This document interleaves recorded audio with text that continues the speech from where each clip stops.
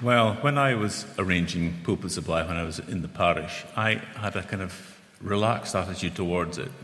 My thought was, if the preacher is good, then my folks will be blessed. And if the preacher is bad, then they'll appreciate me all the more. I don't know what I'm here for, but at the end of it, I'm sure you're going to appreciate our minister more. Holiday season with us. Some people like going to the same place year in, year out. The same coffee shops, same beaches, the same attractions, same people to stay with. Other people, that's the opposite. They want to go to new places, see new things, go to new attractions. It's murder if you happen to be married to one who's the opposite. And in that case, the husband always goes where the wife wants to go.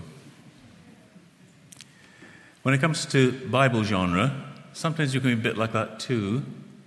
There are parts of the Bible we naturally gravitate towards, we find easier to understand, we have a connection with. For example, some people find Paul and his letters, because they are logical, and these people are logical, they gravitate towards that. That's part of the scriptures that they find easy. Other people like the story forms, so the Gospels and the narratives. Some people find John in his letters difficult. If you're a logical kind of person who moves from point A to point B to point C, you're going to find difficulty with John, because John has a different style to Paul. Instead of moving linearly in a line, he tends to progress in a spiral. So the center point of the spiral or the circular staircase, the center point that he's addressing and looking at is Jesus. He's at the center of this letter. And he's wandering around and he's drawing our attention to his glories. And on one side of the staircase, there is this great truth: God is light. And on the other side of this staircase, the other great truth: God is love. And what he's trying to do is to get us to wrestle with what does that mean for the church, for persons within the church, for our Christian life. What does that mean regarding, particularly to those that have left the fellowship and in leaving have left a mess behind. Behind this letter, there is a tranche of false teaching and false practice. People guess from the letter itself and also from history that these were called the Gnostics, or the people that thought they were in the know. And some of the things that were characteristic of these people before they left was that if you really knew the secrets of the universe, you would know that flesh and blood is evil, matter is evil, and that salvation is about getting away from matter and getting away from flesh and blood, and that's your rescue. And because that's the case, then it doesn't really matter what you do in the flesh. It doesn't matter if you sin or lie or commit adultery or whatever, because if you really know, if you're really in the secret, then you know that what matters is being set free from material world. And they left a sickness behind. These Christians knew that this wasn't right, but it destroyed their confidence. And so throughout the letter you hear John saying, by this we know, this is what we know, this is what you know, this is what you heard, this is what we taught you. He's bringing them back to what is the start and the foundation of their Christian life. Teaching always leads to action. False teaching about Jesus will lead to false behavior that's false to the message. Likewise, when you look at how we live, you can tell something of what we believe. So here's the mess that John wants to fix in his letter. We're going to look at verses 1 to 4 this morning, and God willing, 5 to 10 this evening. So, they're being fractured, they've lost their joy, their faith is weak. He brings them back to basics. The proclamation of the gospel is restated, fellowship is reinvigorated, and joy is restored. Back to basics, that which was from the beginning. I used to play the French horn. And I got quite far with the French horn before I realized that I'd learned the technique of buzzing your lips wrongly. It got me so far, but I was, at the end of that, I was stymied because I couldn't play fast, because I was tonguing with my tongue between my lips and not behind my lips. It's just a technical thing. I had to go back to basics and relearn all the muscles and everything else, and it was like a beginner all over. But it meant that eventually I could start playing fast notes. It was horrible. John says, it's going to be hard for you, but I want to bring you back to basics. And he begins with proclamation. Do you see that in these verses, how often that's repeated? 3 times in these 4 verses, although it's twice in the original. Verse 1, this we proclaim concerning the word of life. Or verse 3, we proclaim to you what we have seen and heard. We proclaim to you, verse 2, the eternal life. So proclaim, proclaim, proclaim. Announce. He doesn't start with advice. Now, this is what you need to do to sort out your life. This is what you need to do to sort out the fellowship. He starts with the gospel. He doesn't start with morality or lifestyle. He announces the good news. Actions follow message. What we do comes from what we think, and this is why John starts with the truth. If you believe the truth, you will do the truth. If you believe a lie, you will live a lie. If you're half in the light and half in the dark, you're going to live half in the light and half in the dark.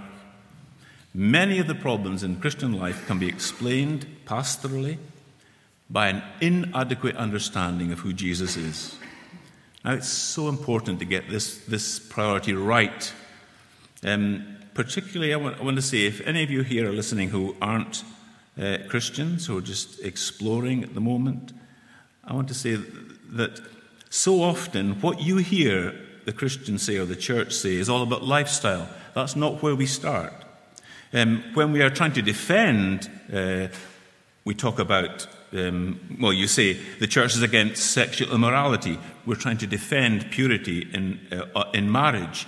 Or you say the sex is against sex out with marriage of one man to one woman. Or the church is against gay marriage or polygamy or all these other multitude varieties of sexual behavior. Or the church is against assisted dying. Or the church is against choosing multiple genders and insists on the binary of male and female. That's what unbelievers hear, because we're trying to defend these truths.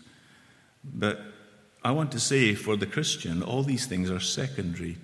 The biggest central issue is Jesus and the good news in him. And once we get Jesus right, then you'll understand why we say what we say about marriage and about male and female and about the sanctity of life.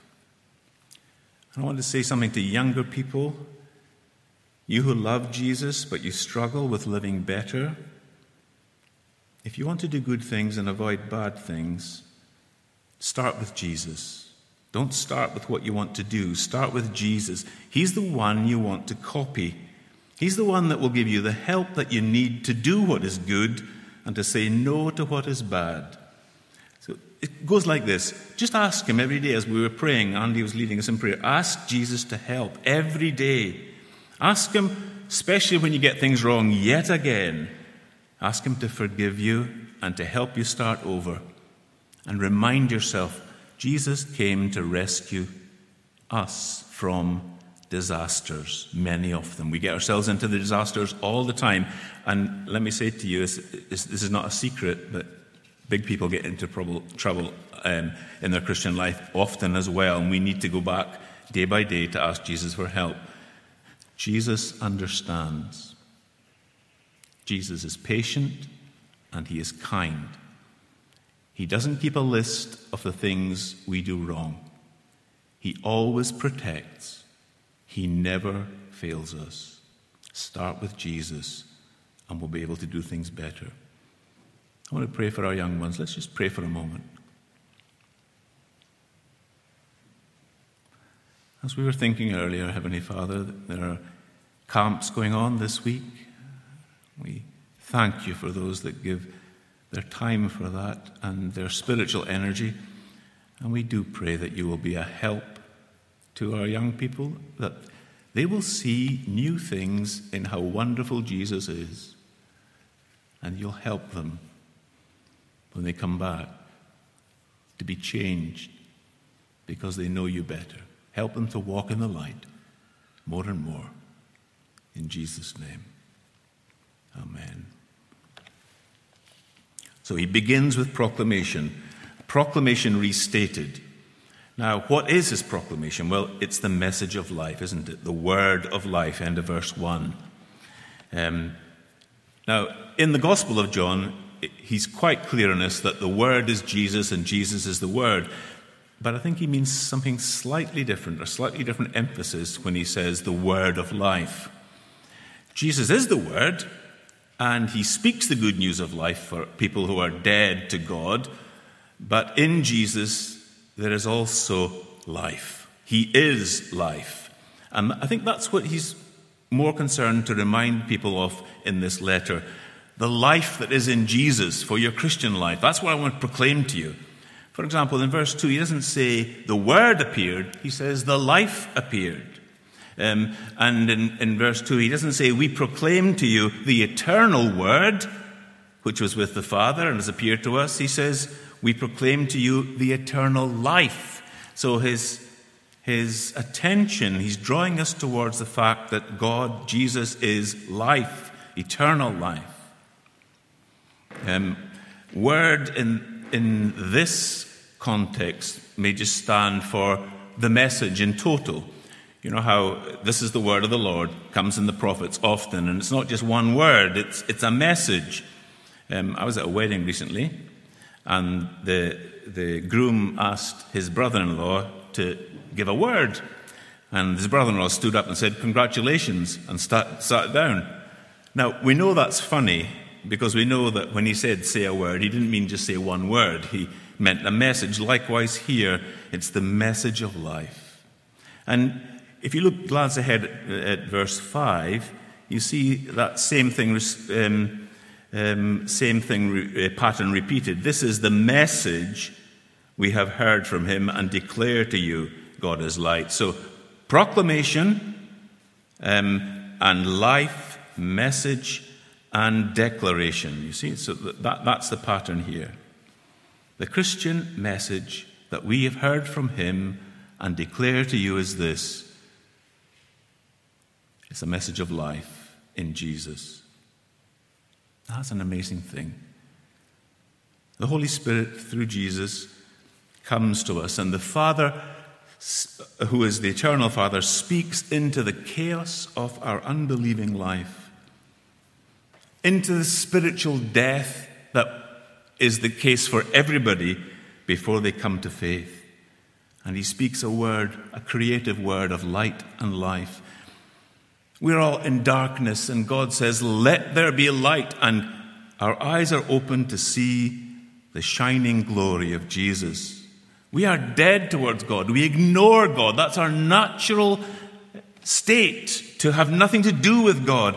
And God speaks into that deadness of soul a word of life. And he says, "Live," and we live. Our understanding, which was dark, is now illuminated. Our death towards God is now revived. Jesus, the eternal word and the eternal life, enlivens us. That's what he's proclaiming. Now, I want to draw your attention too to the fact that a characteristic fact of John, he has a way of talking about Jesus in abstract terms. For example, here he says, "The life which was with the Father and has appeared to us." Now, of course, he means Jesus who was with the Father, but he used that term, life. Let's go back to the beginning and reread that first verse and insert his message in it, as it were. Okay. "The word of life was from the beginning. We heard the word of life. We saw with our own eyes the word of life. It wasn't something of our imagination, in other words. We studied, we gazed upon, we looked at the word of life. Our hands touched the word of life. He wasn't a spirit. He was flesh and blood, yet was eternal life. So why does John do that? Why does he talk in abstract terms? Is that not confusing? Is he depersonalizing Jesus by referring to him as the eternal life or the word of life? I don't think so. I think he would say something like this: Jesus is so glorious, so wonderful, so big, that we've got to use everything we can to, in our imagination and in our language, to show something of the greatness of his glory. And so I'll pick out these aspects of who he is and just put them there for you to study and contemplate and enjoy. And so he says, I want you to think about Jesus as the life, the eternal life. Zoom in on this. This is what we proclaim to you. And it's not a thing that he gives us called life. It's not a substance called life. It's Jesus in person that he gives us. We don't get life without him. And this is great news. This is part of our proclamation. Think about it. Eternal life appeared. Eternal life died for sinners. Do you get how astonishing that is? How could it happen? How can the one who can never die because he's eternal life, how can he die? We often speak about why Jesus died. He died to save sinners from their sins. He died to set captives free. But we rarely speak about how Jesus could die. How does the immortal die? He's immortal. He's eternal life. How can it be snuffed out and ended? Well, John hints at two things that need to happen in his letter for this to happen. First of all, in chapter 4, verse 2, he says, the eternal life needed to appear in mortal flesh and blood. He must come in the flesh, he says. No way he can die unless he comes in mortal flesh, capable of dying. But even though God appeared in mortal flesh in this life, taking upon himself in one person two natures, fully God and fully man, fully human, he still didn't need to die. He still had eternal life. And John says, nobody took his life from him. Look at chapter 3, verse 16. Jesus, the eternal life, laid down his life. That's how he died. No one could take Jesus' life from him. He laid it down, and God raised him back to life. He chose to do this. It was his choice. He could have said no and lived forever, but because he loves sinners, he died so that we might live, that we might receive eternal life. This is what we proclaim to you. The eternal life which was with the Father and then appeared to us. And then when we receive that life through the Holy Spirit, we receive a quality of life that is Jesus' quality of life. He is eternally now fully God and fully man. Whatever that means, it's a mystery, but he is, so that flesh and blood are raised and reign at the right hand of God. And we share in that life that can never die. That which is put in us by the Holy Spirit is eternal life, everlasting life. Life. And that's an amazing good news.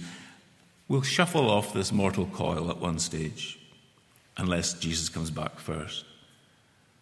But we will live forever, and nothing can separate us from his love, and nothing can finally kill us or destroy us, because his life is within us. So that's the message he proclaims, the word of life. But he wants to reinvigorate their fellowship. And he says, this is what I proclaim. Now, here's why I proclaim it. Look at verse 3 and verse 4. We proclaim what we have seen and heard, so this is his intention in writing, so that you also may have fellowship with us, and our fellowship is with the Father and with his Son, Jesus Christ. First reason, to restore or reinvigorate fellowship. And the second reason, verse 4, we write this proclamation that we write, this proclamation of eternal life, we write this to make our joy complete. So fellowship reinvigorated. Fellowship. That's why I'm writing, John says.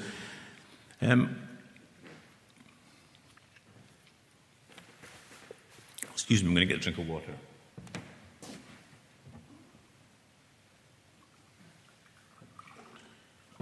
And I'm hoping it's not last week's, but there we go. Have you ever seen or heard of what's called holiday envy? You know what I mean?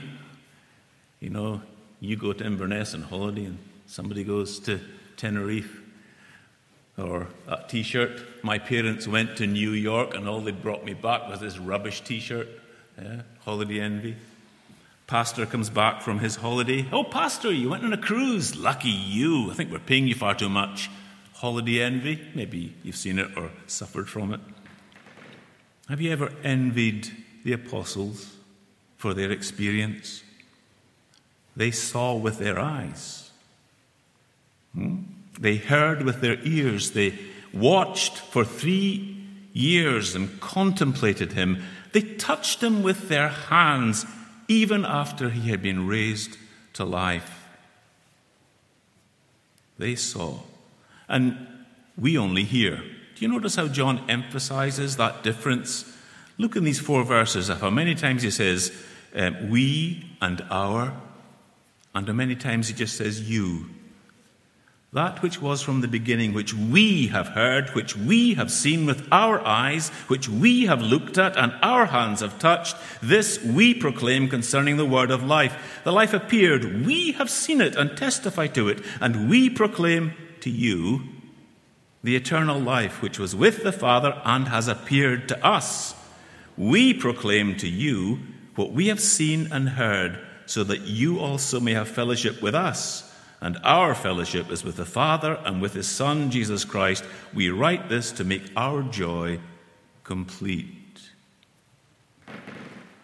Now, did they get more blessings who saw, heard, touched than we who only believe secondhand through their testimony?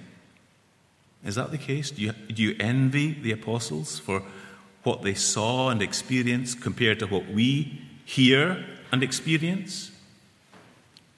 John would remind us, if we said that to him, of what Jesus said to Thomas. Thomas, you remember, refused to believe unless he could see Jesus and put his fingers in the wounds. And Jesus came and said, here you go, here's my hands, touch them. And Thomas believed. And then Jesus said to him, because you have seen me, you believed. Blessed are those who have not seen and yet believed. Do you see the implication of that? There is a blessing that comes to people who believe, who have not seen but only heard, that those who have seen, heard, touched do not get. We get a blessing the apostolic witnesses didn't get. We believe through what we hear. Actually, that's how they believed as well. They believed really when they heard the message on Jesus and the Holy Spirit brought it to life in their hearts. We believe through what we hear. Faith comes through hearing, not through seeing. And hearing comes from the word of God or the word of proclamation. John's saying, I don't want you to envy. Believe our message and you'll get our blessings. You'll get fellowship, our fellowship. The fellowship that we have, you will get. Receive the proclamation and you will share the fellowship that we have with the Father and with his Son, Jesus Christ, and you will share our joy in him. So through proclamation, we come to fellowship. Now, what is fellowship? What does he mean by that word? We often limit it to good times together in home group or singing or whatever. It's a far wider term than that in the Bible. It's a word that describes what people share in business. So Peter, James, John were in fellowship with regard to fishing business. They had fellowship in the nets, in the business, in the profits, in the loss. They were in fellowship. They shared the risks and the rewards together. In secular Greek, fellowship describes what is shared between husband and wife in marriage. They share one another and they share all things. With my body, I thee worship. With my money, I thee bless, etc. All that I have, I give to you. All that I am, I give to you. It's that fellowship, as it were, between husband and wife. I like to think of it as the family word of the New Testament.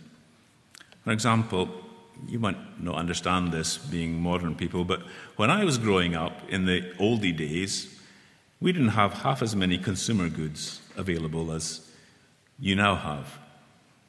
It's no longer a punishment to send children to their bedroom because they've got TVs, mobile phones, all this kind of stuff there.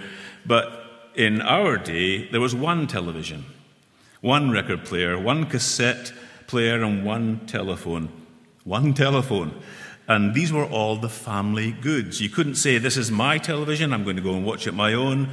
We had these things in fellowship. It was a family-owned thing, fellowship. And likewise in the family, when we came to eat, the family meal together was fellowship in the sense that we weren't eating individually, separately, with trays on our laps at different times and different food. We all shared the same meal together at the same time. So the pleasure or the opposite, if the meal wasn't very good, that was shared. And everybody got what they needed to eat. Family meal describes fellowship. So it's what you share together. Now look at what John says about the fellowship that we are sharing alongside him, also with him, as he says, our fellowship is with the Father and with his Son, Jesus Christ. Our fellowship is in the family of God. As precious as the love between husband and wife, all the ups and downs of life that we will go through, he will share in the Father and the Son. Let me try and bring out some of the light of that. There's a story Jesus told about two sons. You remember that story, the prodigal son and the elder brother? What did the father say to the elder brother when he went out to him and appealed to him? My son, all that I have is yours. Now that's true of God the Father and God the Son. Describes their fellowship. All that I have is yours, the Father says to Jesus. And Jesus says back to him from eternity, the Son says, all that I have is yours. And that back and forth of sharing or fellowship is enabled, is there because of the third member of the Trinity who is the fellowship of the Holy Spirit, who is the union, the bond that unites Father in that mystery to the Son, not just a thing, but a person with two other persons. And John says, our fellowship is with the Father and with his Son, Jesus Christ. This is what fellowship is.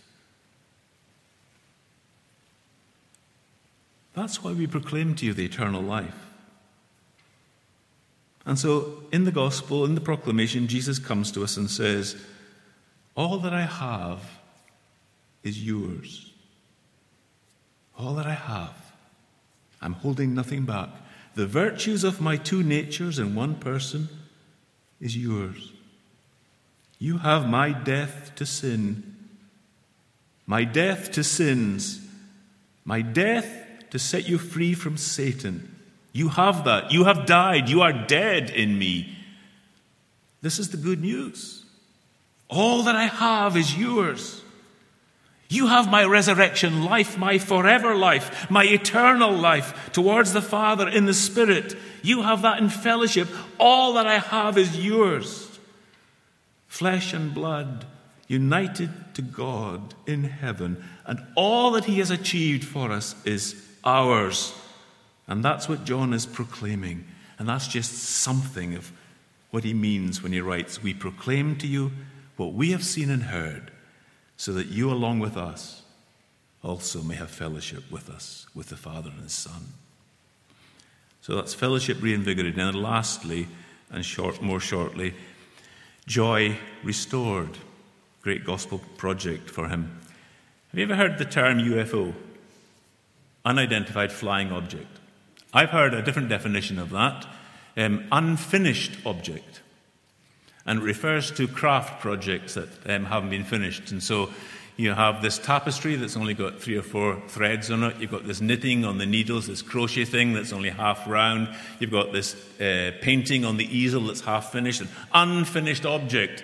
And depending on your character or temperament, that can either be ignored by you, no bother, and you go on to another one, you half start, or it just drives you mad because you're a finisher and not a starter. Unfinished objects. Unfinished projects. Look at verse 4. John has an unfinished object, a UFO. We write this to make our joy complete. Joy is incomplete, unfinished, until he writes this letter and you hear the proclamation. He's got a joy project. A joy project. They've lost their joy. They don't know what's fundamental anymore. They don't know what's true and false anymore. They don't know how they should live. They don't know if they really know. And of course they're going to be miserable. And John says, I want to bring you back to assurance. Assurance of faith. Assurance of his love for you. I want to restore your joy. Hear the gospel again. Do you not see how these 3 things in these first 4 verses are all linked together in John's mind? He moves from eternal life to fellowship to joy. The message is eternal life is in the Son. The intent behind writing that message, fellowship and joy. Let's just think shortly for a moment theologically about what joy is. Joy comes from God. It comes from Father, Son, and Holy Spirit. God is called in the New Testament the happy God. The blessed God.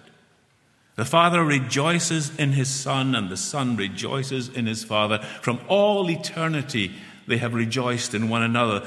Infinite knowledge sees infinite perfection and shows infinite happiness and joy, and that is reflected back to the Father in the union of the Holy Spirit. It's an amazing thing. From the overflow of that divine joy, Father, Son, and Holy Spirit made all things. That's why he created, not because he was lonely, but because he was so happy. And just as the angels sang for joy in creation, so when the new creation started at the birth of Jesus, the angels sang for joy before the shepherds. Old creation and new creation. Tears came in when sin came in. And when sin comes, joy is destroyed. When Jesus came into the world, joy came. I wonder what the angels were doing at the resurrection tomb, watching. Were they singing? Nobody heard them. Were they struck dumb by this astonishing plan of salvation? Peter says, angels long to look into these things. Gaze with wonder and awe at the plan of salvation. And think about the end of this great plan. Go to the end of the Bible, to Revelation. And when heaven comes down to earth, Jesus is restoring all things, making everything new. And what are we told? They will be his people, and God himself will be with them. He will wipe every tear from their eyes. Every tear. He isn't going to send an angel to do that. He's going to do it himself. So there you are, Your head is bowed down, and he sees it running down your face. And he says to you, why are you crying? You know all things, Lord. You know I let you down. I sinned. I didn't do what I could have done when I should have done it. Of course I'm crying. And joy wipes the tears away. Joy forgives. Joy turns that frown upside down into a smile. Joy undiminished. That's the end of the story, the gospel proclamation. Joy shining so bright, it becomes gladness. John says, we write this to make our joy complete. He's not being selfish when he says that. He's saying, your and my joy is incomplete until it's shared. And that's the New Testament gospel project. Jesus says, I have told you this so that my joy may be in you and that your joy may be complete. Paul says to the Corinthians, we're not lords of your faith, telling you what's right and wrong and what to do and don't do. We're helpers of your joy. Paul says to the Philippians, look, if I got my druther, I'd rather go away to be with Jesus, to be with the Lord. But if it's fruitful service, I'd rather stay here to progress the joy of your faith. The joy of your faith. Your progress and joy in the faith, or progress the joy of your faith. Faith which is genuine will express itself in joy. That's what Peter says. Though you do not though you have not seen him, you love him. Though you do not see him now, you believe in him and are filled with joy inexpressible, full of glory. It's all the New Testament project. The unfinished object of New Testament gospel preaching is joy. And joy, like love, is something that grows the more you share. The more you give, the more you get. So John says, we write this to make our joy complete. That which was from the beginning, which we have heard, which we have seen with our eyes, which we have looked at and our hands have touched. This we proclaim concerning the word of life. The life appeared, we have seen it, and testify to it. The eternal life which was with the Father and has appeared to us. We proclaim to you what we have seen and heard, so that you too may have fellowship with us. Our fellowship is with the Father and with his Son, Jesus Christ. We write this to make our joy complete. Let's pray together. Wherever our sin is destroying our joy, speak a word of life and death towards it. Destroy it so that we may rejoice in you. And help us, Heavenly Father, to see more and more how good and great and lovely our Lord Jesus truly is, and become more like him. In his name, amen.